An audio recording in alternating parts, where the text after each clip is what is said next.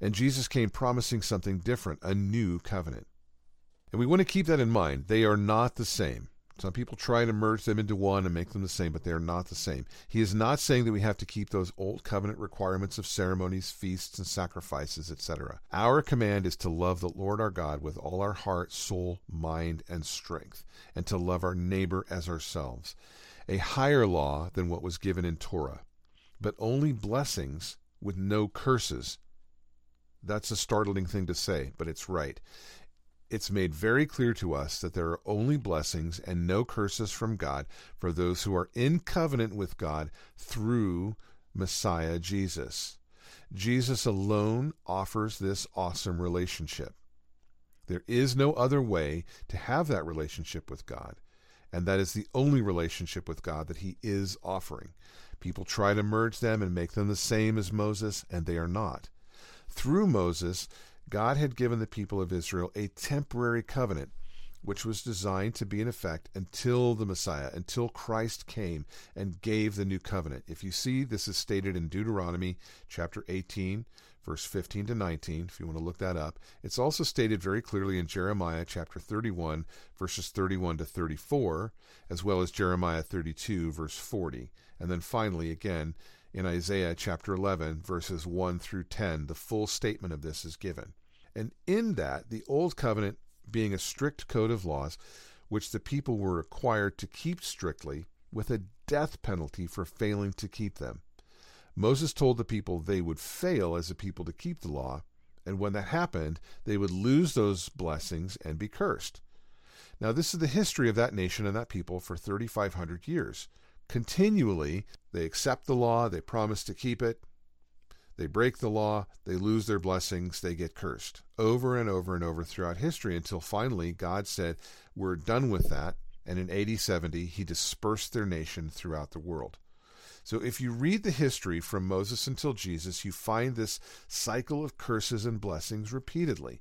It's revealed to us in multiple different books, but in the Chronicles, in the book of Judges, and in multiple of the Psalms, we read this. So you can find this record also shown in the Torah, of course.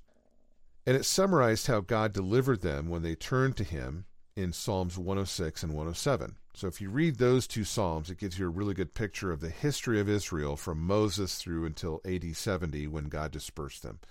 I recommend reading them for insights to realize and understand how the Old Covenant was unable to deliver them. But God would always send a deliverer when they cried out to him. We must understand that this is not the same as the New Covenant, but it is a picture of what came in the New Covenant, because that deliverer would always restore the people. And that's what Christ has done us in a perfect sense. Those earlier senses were always incomplete, imperfect, and temporal, but they're a picture, a shadow of the perfect deliverance that comes through Christ, through the Messiah. So there's much more to investigate in this regard, but this gives us a good start. Now, in the book of Nehemiah, we learned that an entire generation of Israelites had never heard or read the covenant of Moses in their entire lifetimes, and when they finally read it together, the people wept bitterly for understanding how their rebelliousness toward God had caused them to be cursed and lose their land. They recognized that what they had done as a people was exactly what Moses warned about, and they had received the curses that Moses had warned about. So why are we taking time to go through all of this? It's about understanding the old creation versus the new creation, the old covenant versus the new covenant. We can't fully understand the value and the beauty of the new covenant if we don't understand the old. And what we learn from Jesus and his emissaries is that he fulfilled the old covenant laws as the perfectly obedient Son of God that no mortal man can be. He was the perfect embodiment of all these laws required.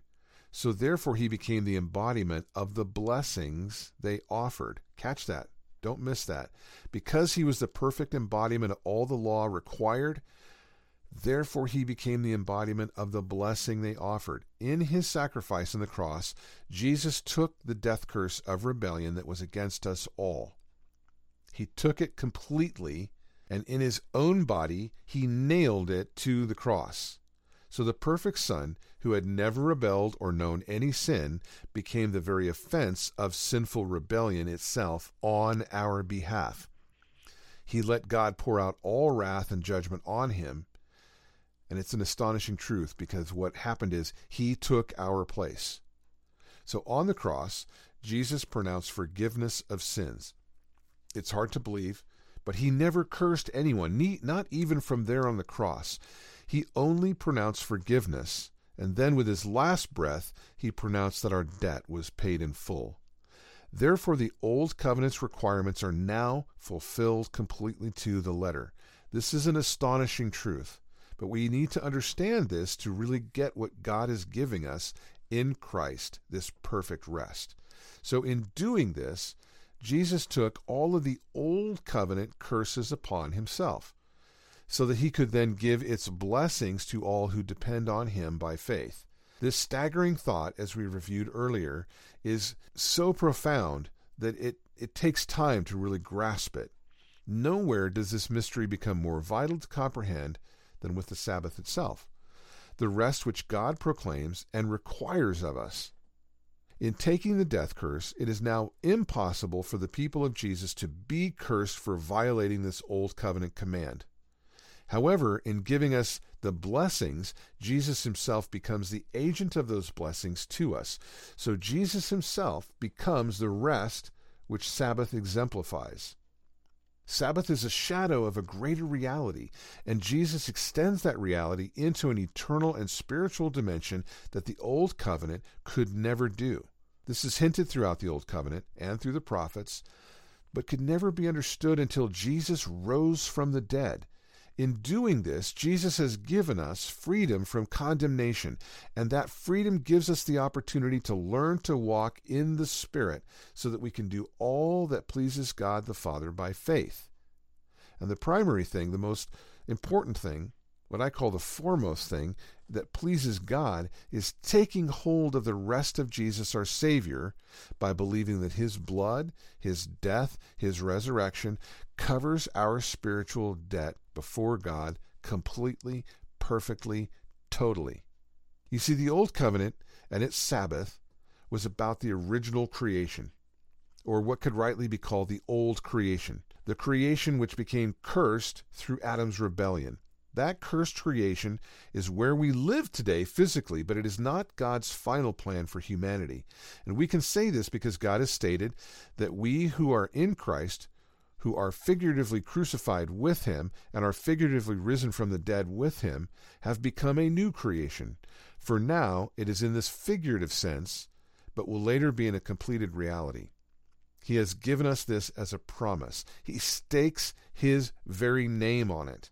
We who are the first fruits of this new creation, which is hidden for now, will be manifest plainly for all to see when Jesus returns. Indeed, God tells us that the old creation is passing away with groaning and is waiting for the revealing of the children of the new creation to happen.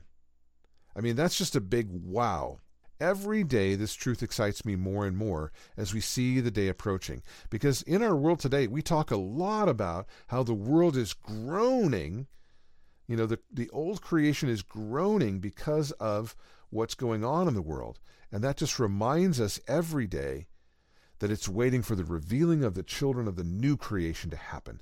And folks, that's us who trust in Jesus. That excites me. I hope that excites you, because it's an amazing thing to think about, that every day as we hear that, it's a reminder of what's coming, what good things God will do. For now, just temporarily, we are held in this hidden kingdom, which cannot be seen by the mortal eyes of men in the old creation. But this is a season, a temporary era, in which the reality that is to come is still withheld. It's still hidden, but it's only temporary. And that day is fast approaching when the new creation will be revealed, when we will be revealed for what God has done in us.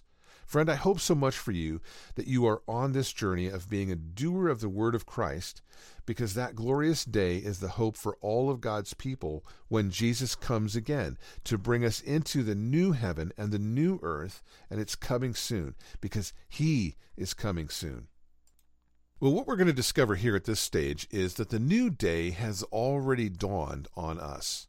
The final words of Jesus on the cross were, "It is finished." The debt is paid in full. And what does that mean? The conclusion of the Old Covenant was made on that day. Yet many people still live as though we're bound by that old system today. There are hundreds of ways that we can see from the Bible in both Old and New Testaments that the old system has been done away with. But we also have the facts of history as well. You see, today it's impossible for any person to properly carry out the strict laws of the Old Covenant. And we'll cover the long list of reasons in another teaching series. But folks, God saw to it that it was all done away with. There is no temple. There's no priesthood. There's no sacrifice. There's no ark. There's none of that. It's all gone. And God allowed that to happen so that we would see that the old covenant has passed away. Because when Jesus died on the cross, as we learned in the last session, God had already pronounced that he was satisfied by the sacrifice that Jesus completed, which is stated in Isaiah 53. In saying that he was satisfied, God is telling us that there is no more sacrifices needed. None. The old system of priests, sacrifices, blood, altars, and all that went with the old covenant system and the temple that it occurred in is now obsolete. And that's why God allowed the Jewish temple to be destroyed, because it's no longer needed. Indeed, Jesus said at the final Passover with his apprentices, which we call the Last Supper, that the bread and the wine that he was sharing with them were elements and symbols and traditions of a new covenant. See, it was a bridge from the old, from Passover, to a new. And at his last breath on the cross, Jesus sealed this with a proclamation. A single compound word is recorded, which means it is finished, and it also means the debt is paid in full. So Jesus was proclaiming the satisfaction of judgment that God speaks of in Isaiah 53, which we discussed in the earlier chapter. There's nothing more that can be done to perfect our redemption except to receive it and welcome the new way of life in following Jesus Christ as our Messiah King. This is the new day under that new covenant, and God wants us all to receive it, whether Jew or Gentile. In fact, for those who do receive it, he doesn't even call us Jew or Gentile anymore. He calls us adopted children. Well, wait, how can I be sure of this? Yes, God told us this new covenant would replace the old through the prophet Jeremiah, where it says, "Behold, the days are coming, says the Lord, when I will make a new covenant with the house of Israel and with the house of Judah." Now, some people read that and they don't keep reading on beyond that point, and they say, oh, it's not a new covenant, it's a renewed covenant, meaning the old covenant has been reestablished. And that's not at all what it's saying, because it tells us right after that that it is not according to the covenant that I made with their fathers. Okay? So God is telling us through Jeremiah that the new covenant is different, right? If it's the same, it's not different. And if it's different, it ain't the same. So very religious people struggle with this, but God is one who keeps his promises. He isn't changing his mind about this, regardless of who doesn't like it. This is the new day in his eyes. This is the day that the Lord has made. These are the days of God's favor and kindness. We will learn to walk in his favor, and we want to accept this kindness and not turn back. The Father gives power and victory to those who completely trust in his Son. So now with this new covenant, a new creation is emerging. From the beginning of Jesus' ministry to the very end of all things of this age, we need to know that he is all about making things new. This is why he proclaimed a new covenant at his Last Supper with his apprentices, and why we have a statement in the end of the book of Revelation proclaiming, "I make all things new." This is what he's been doing since he walked on the earth. It's what he's doing today, and it's what he will fulfill completely at the end, which is what the book of the Revelation is telling us about. So it's like bookends, showing that this era is unique. When he says, "Behold," he's insisting we investigate it, not merely pass by that comment. He didn't just come to update what had already been done and had already been said before. He came to make things new. The most important part of that is the new creation of being a believer, a follower of Jesus. He's not merely teaching us. He is creating something entirely new in us so that he can create something new through us. We become his partners, not just in introducing the redemption, but also introducing the rest and the restoration to others. This new relationship is not like the old one. Under the new covenant, Jesus and his life-giving Spirit come to live within us in an entirely new, eternal relationship. This was unknown before, except for kings, priests, and prophets. And they could lose the relationship. The Holy Spirit could depart from them, as it did from King Saul, if you read about the first king of Israel. But now we can rest with assurance because of his promises, and his promises are more than mere words. They represent his presence, as we learned in the life-giving Spirit section, where we learned that in an earlier passage. The presence of his Spirit is with us in his promises themselves. This abiding Spirit dwells in us when we're trusting and walking with him, depending and believing his promises, and he won't abandon us. Jesus has said he will be with us until the very end of the age, and the age ends when he returns to gather us into the resurrection. So we're exploring the Father's acceptance of his child. It's like my grandson. I sometimes work late, writing or doing my other business in my home office, and I don't like to be interrupted. Oh, but I do have this little grandson who just learned to walk last year, and he loves to come and see me. He comes boldly. He comes confidently. He has the biggest smiles for me. He comes through my door. He walks right up to me, knowing I will pick him up and listen to whatever he says. He knows I will not reject him. Sometimes he just wants to watch me work. Sometimes he wants to talk. Either way, he's confident that I'm going to receive him. So he comes with the biggest smile. He calls out to me, and I smile back because I love to see his little face. And I receive him because he is a child of mine. Yes, he's a grandson, but he's my grandson, right? So many of us who did not have a good father relationship cannot understand the heart of the Father in heaven. Jesus did not reveal his Father to us as a taskmaster. He did not reveal his Father to us as a boss or a Lord. Although we call him Lord, that's not how Jesus revealed him to us. He revealed him to us as a generous, loving Father, as Abba, which is Hebrew for dad or daddy, a close, loving, and caring Father who so loves his creation that he will sacrifice his very best to have us be his family again. Yes, a Father who's not only the architect of the universe, but he's also the architect of the greatest rescue mission in the history of the world, the redemption of the fallen Adam race. See, he's a kind and faithful Father who will not fail to reach those who receive him as Father through receiving Jesus as our Messiah, as our Master and King, our Redeemer. You see, I would never reject my grandson. There's just no way I could. And our Father in heaven will never reject us because Jesus has promised to keep us as his own treasures. And God will never reject his Son because his Son Jesus was faithful in all things, even that death on the Roman cross. So we all have a form of spiritual RADS, a disorder syndrome. It's what is called commonly in psychological terms reactive attachment disorder syndrome. And all of us have it in a spiritual way. It's hard for many of us to understand. But this spiritual disorder keeps us from believing God would love us or that he even could love us. In our disorder, we react to his love as though it's hateful. We react to his kindness as though it's a trick. We see ourselves as needing to guard and hide from him. We think we have to take or cheat or hide to win in the spiritual sense, never knowing that our Father has purposed for us to win. The Father is patient and kind. He eagerly wants us to come to him in trust, to receive his kind and generous offer to be his family forever.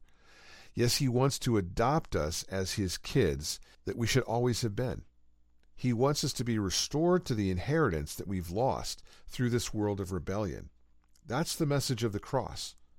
The banner of Jesus is a sign of God's total commitment to save us, but we react to that as though it's hateful or a rejection in some way.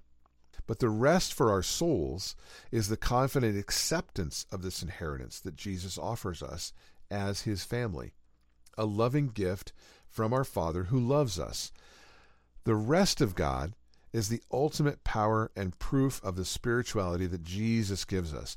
And we merely accept this by trusting Jesus in faith and discovering how to let the Spirit of God empower us for all the life challenges that we face. The more we do that, the more we overcome the rebellious system of this world and the rebel nature of our unspiritual carnal man. So we find out that we want to have no confidence in our weak, rebel nature. Again, what this teaches us is we want to put no confidence in our mortal abilities, and we learn to put all confidence in Jesus and His Spirit in us. Now, the greatest fear, the fear of all fears of humanity, is rejection. And you may hear yourself or someone else say, I can't take that kind of rejection, right? That's a common phrase or idiom for us. We would prefer to run away from something that might be good rather than stick around and find out we were rejected for it. Now, this comes from the spiritual RADS, the reactive attachment disorder. This is why Jesus pledges to us, whoever comes to me, I will never cast out. That's in John chapter 6, verse 37. I want you to memorize that. Whoever comes to me, I will never cast out. So the question is, are we coming to Jesus? In the original language, this statement has an emphatic form that could be said never, no, never, no, never, ever cast out. It's the strongest way for Jesus to say that He will never reject anyone who comes to Him. That is the rest. That is the confidence. That is the hope, which does not disappoint. And all of this was foretold not just from Jesus, but long before Jesus. And what we have to realize is that all of the fear, all of the sense of loss, all of the sorrow, all of the hurt, all of the anger, the frustration and fury that we feel in this life and in this world is not from God. And it's not God's fault. It's from the enemy of our souls, the evil one who twisted our race into rebels through sin. It is he who is the father of lies, as Jesus called him. The father of lies promises satisfaction, but delivers misery. He promises independence, but he gives us slavery. He promises life, but gives us death. He is the father of lies. He's the one we must learn to reject, you see. Not the God who loves us enough to create a rescue plan for our redemption that included sacrificing His own Son for us. Do you see how God had to bring the redemption of the cross, sacrificing Christ for us to demonstrate His utter commitment to us? Because by that we can absolutely know, we see that and we can say, God is for me, not against me. What would our great, awesome Father in heaven withhold for us if He was willing to do that? God is the Father of all truth, the only one who will tell us the truth by sacrificing so that we can know the truth that sets us free. Jesus said that the evil one, the father of lies, was a liar and a murderer from the beginning. You see, the devil intended that Adam and our whole race would die and suffer condemnation that brings judgment and ultimate death. He did that deliberately, knowing that's what would happen to you and I. You see, he knew that God must condemn evil. He knew that the rebellion against God would lead to all manner of evil. He expected God to have a conundrum, an impossible dilemma about what to do with us, because he knew God would have to condemn and punish sin in order to destroy evil. What he did not realize is how great God's love is, that He would take that condemnation and punishment in Himself and then rise from the dead in the eternal resurrection as a human. You see, the devil miscalculated by failing to see the greatness of the Father's love. Yes, it's the love of God that is truly, awesomely amazing, and we only understand that if we first see that the wrath of God is against sin. And this is what the banner of Jesus is about. This is why God wants us to see the cross. Yes, God has wrath against sin, but He's willing to turn that wrath into blessing for us if we will trust Him. And trusting Him means trusting His Son, receiving Jesus as our saving, redeeming Messiah King. The new creation is the point. The one thing we have to understand is that God is making us new creations by our relationship with Jesus the Messiah. In church language, this is called the new creation in Christ. We've talked about that a bit, but in the new creation in Christ, this is unseen yet in this natural realm. But it's a very present reality in the Spirit. I've seen it thousands of times. People who are transformed within, and a new nature and a new spirit gives them a new kind of life. That new transformed inner life can so transform a person that even their body and their looks will begin to change. A youthful appearance comes upon them they didn't have before. We're the same person, but we're upgraded from the inside out. We're still who we were, but we have a new source of power to live. Many who were hopeless find hope that doesn't disappoint. Many who were considered worthless find true worth in Jesus. We who would rather die than live in this broken world find that we are filled with new life and energy and joy that makes every day an adventure. This new nature is what God is doing for us all. This is His program. This is why God will not cast us away who have been joined with Jesus. He has planted a new upgraded nature within us, the nature of His own Son, and He will not reject His Son. The new nature comes from being born from above, or born again, as it says in John chapter 3. This is why Jesus said, "Whoever comes to me, I will never cast out." Well, as we conclude this message, we need to understand the thunderous power of quietness. The thunderous power of quietness. In our journey as apprentices of Jesus, quietness is a tool of accessing great power from Jesus. One of the most neglected aspects of walking with Jesus in these days is the discipline of quietness.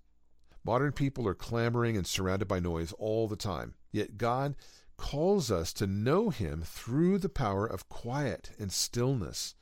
In Psalm 46, verse 10, it tells us, "Our God says, 'Calm down and learn that I am God. All the nations will honor me.'" In the prophet Habakkuk, chapter 2, verse 20, it says, "Let all the world be silent. The Lord is present in His holy temple." In Isaiah chapter 30, verse 15, it says, "In returning and rest you shall be saved. In quietness and in trust shall be your strength." You see how this is a theme that God is trying to get us to understand? Being quiet before God, deliberately and regularly, is a very powerful skill to develop. The more we seek Him in secret, in quietness, the more we give Him the opportunity to speak into our spirits and lead us. Now, this power of quiet is truly awesome.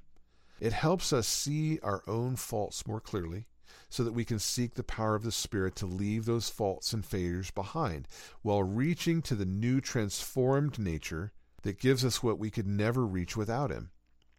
It helps us understand our dependence on God. It therefore helps us realize that God is dependable and very near to us. It helps us draw nearer to God by realizing that He wants us to deliberately seek Him and know Him because He wants to know us. It helps us access all the resources of heaven in our spirit man by deliberately tuning out the clamor and demands of this carnal, fleshly, sin-filled rebel system that opposes God. We can shed the trappings of the rebellious world system and its values.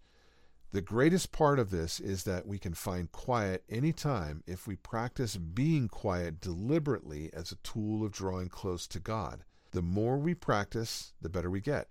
Best of all, the quietness builds our confidence in Jesus because we remember that He wants us to have rest for our souls. Well, our adventure principle is this: God's purpose for His people now is that we will have the confidence to rest in Jesus here as if we have already awakened at our new home in heaven. The scriptural proof of all of this, Isaiah chapter 40, verse 31 says, "Those who wait for the Lord will gain new strength. They will mount up with wings like eagles. They will run and not get tired. They will walk and not become weary." Why? Because we've rested in Christ. We have waited on the Lord through Jesus, and that new strength transforms our lives. It also says in Isaiah chapter 26, verse 3, "You will keep him in perfect peace, whose mind is stayed on you because he trusts in you." How do we keep our mind stayed on God? Through Jesus. You see, Jesus makes God so compelling, so close, so near, so clear for us to understand His heart. When we look at Jesus, we see the Father. Our meditation is from John chapter 14, verse 27. Jesus said, "Peace I leave with you. My peace I give to you. Not as the world gives do I give it to you. Let not your hearts be troubled, neither let them be afraid." His rest brings unshakable peace. We want to meditate on that. We want to memorize that. I really challenge you to commit this verse to memory. Peace I leave with you, my peace I give to you. That peace comes from knowing that Christ has given us his rest. Once you see it, you can't unsee it. Jesus wants us to be at peace. He wants us confident, not striving, not hiding, not proud, yet not anxious either. He has promised that when we trust in his perfect work, we can be at peace, with a peace that nothing in this world can give and nothing in this world can take away. We can be fearless, unshakable. We can have peace that wells up from within that nothing else can give. This comes from humbly letting the life-giving Spirit of his word take us into the depths of confidence that is rooted in his love and his promises. He is giving us his eternal peace. That's the peace he had with him to give him the strength and determination to go to the cross. You see, Jesus, unlike anyone before him, knew perfectly what would happen after he died. He knew that this suffering was over when he breathed his last breath. He knew that he would rise again in power on the third day, and he knew that he would be victorious, honored, given power from the Father. He wants us to have that same confidence. By standing with him, by receiving that life-giving Spirit, being redeemed by his perfect work, and having a confidence in him that is unshakable. This is the way of Jesus. Be at peace in Jesus, friend. Be confident by resting in him. This is the desire of the Father in heaven for us. Thank you. This has been Chapter 7 of the Jesus Adventure, learning all about the restoration and refreshing on the journey.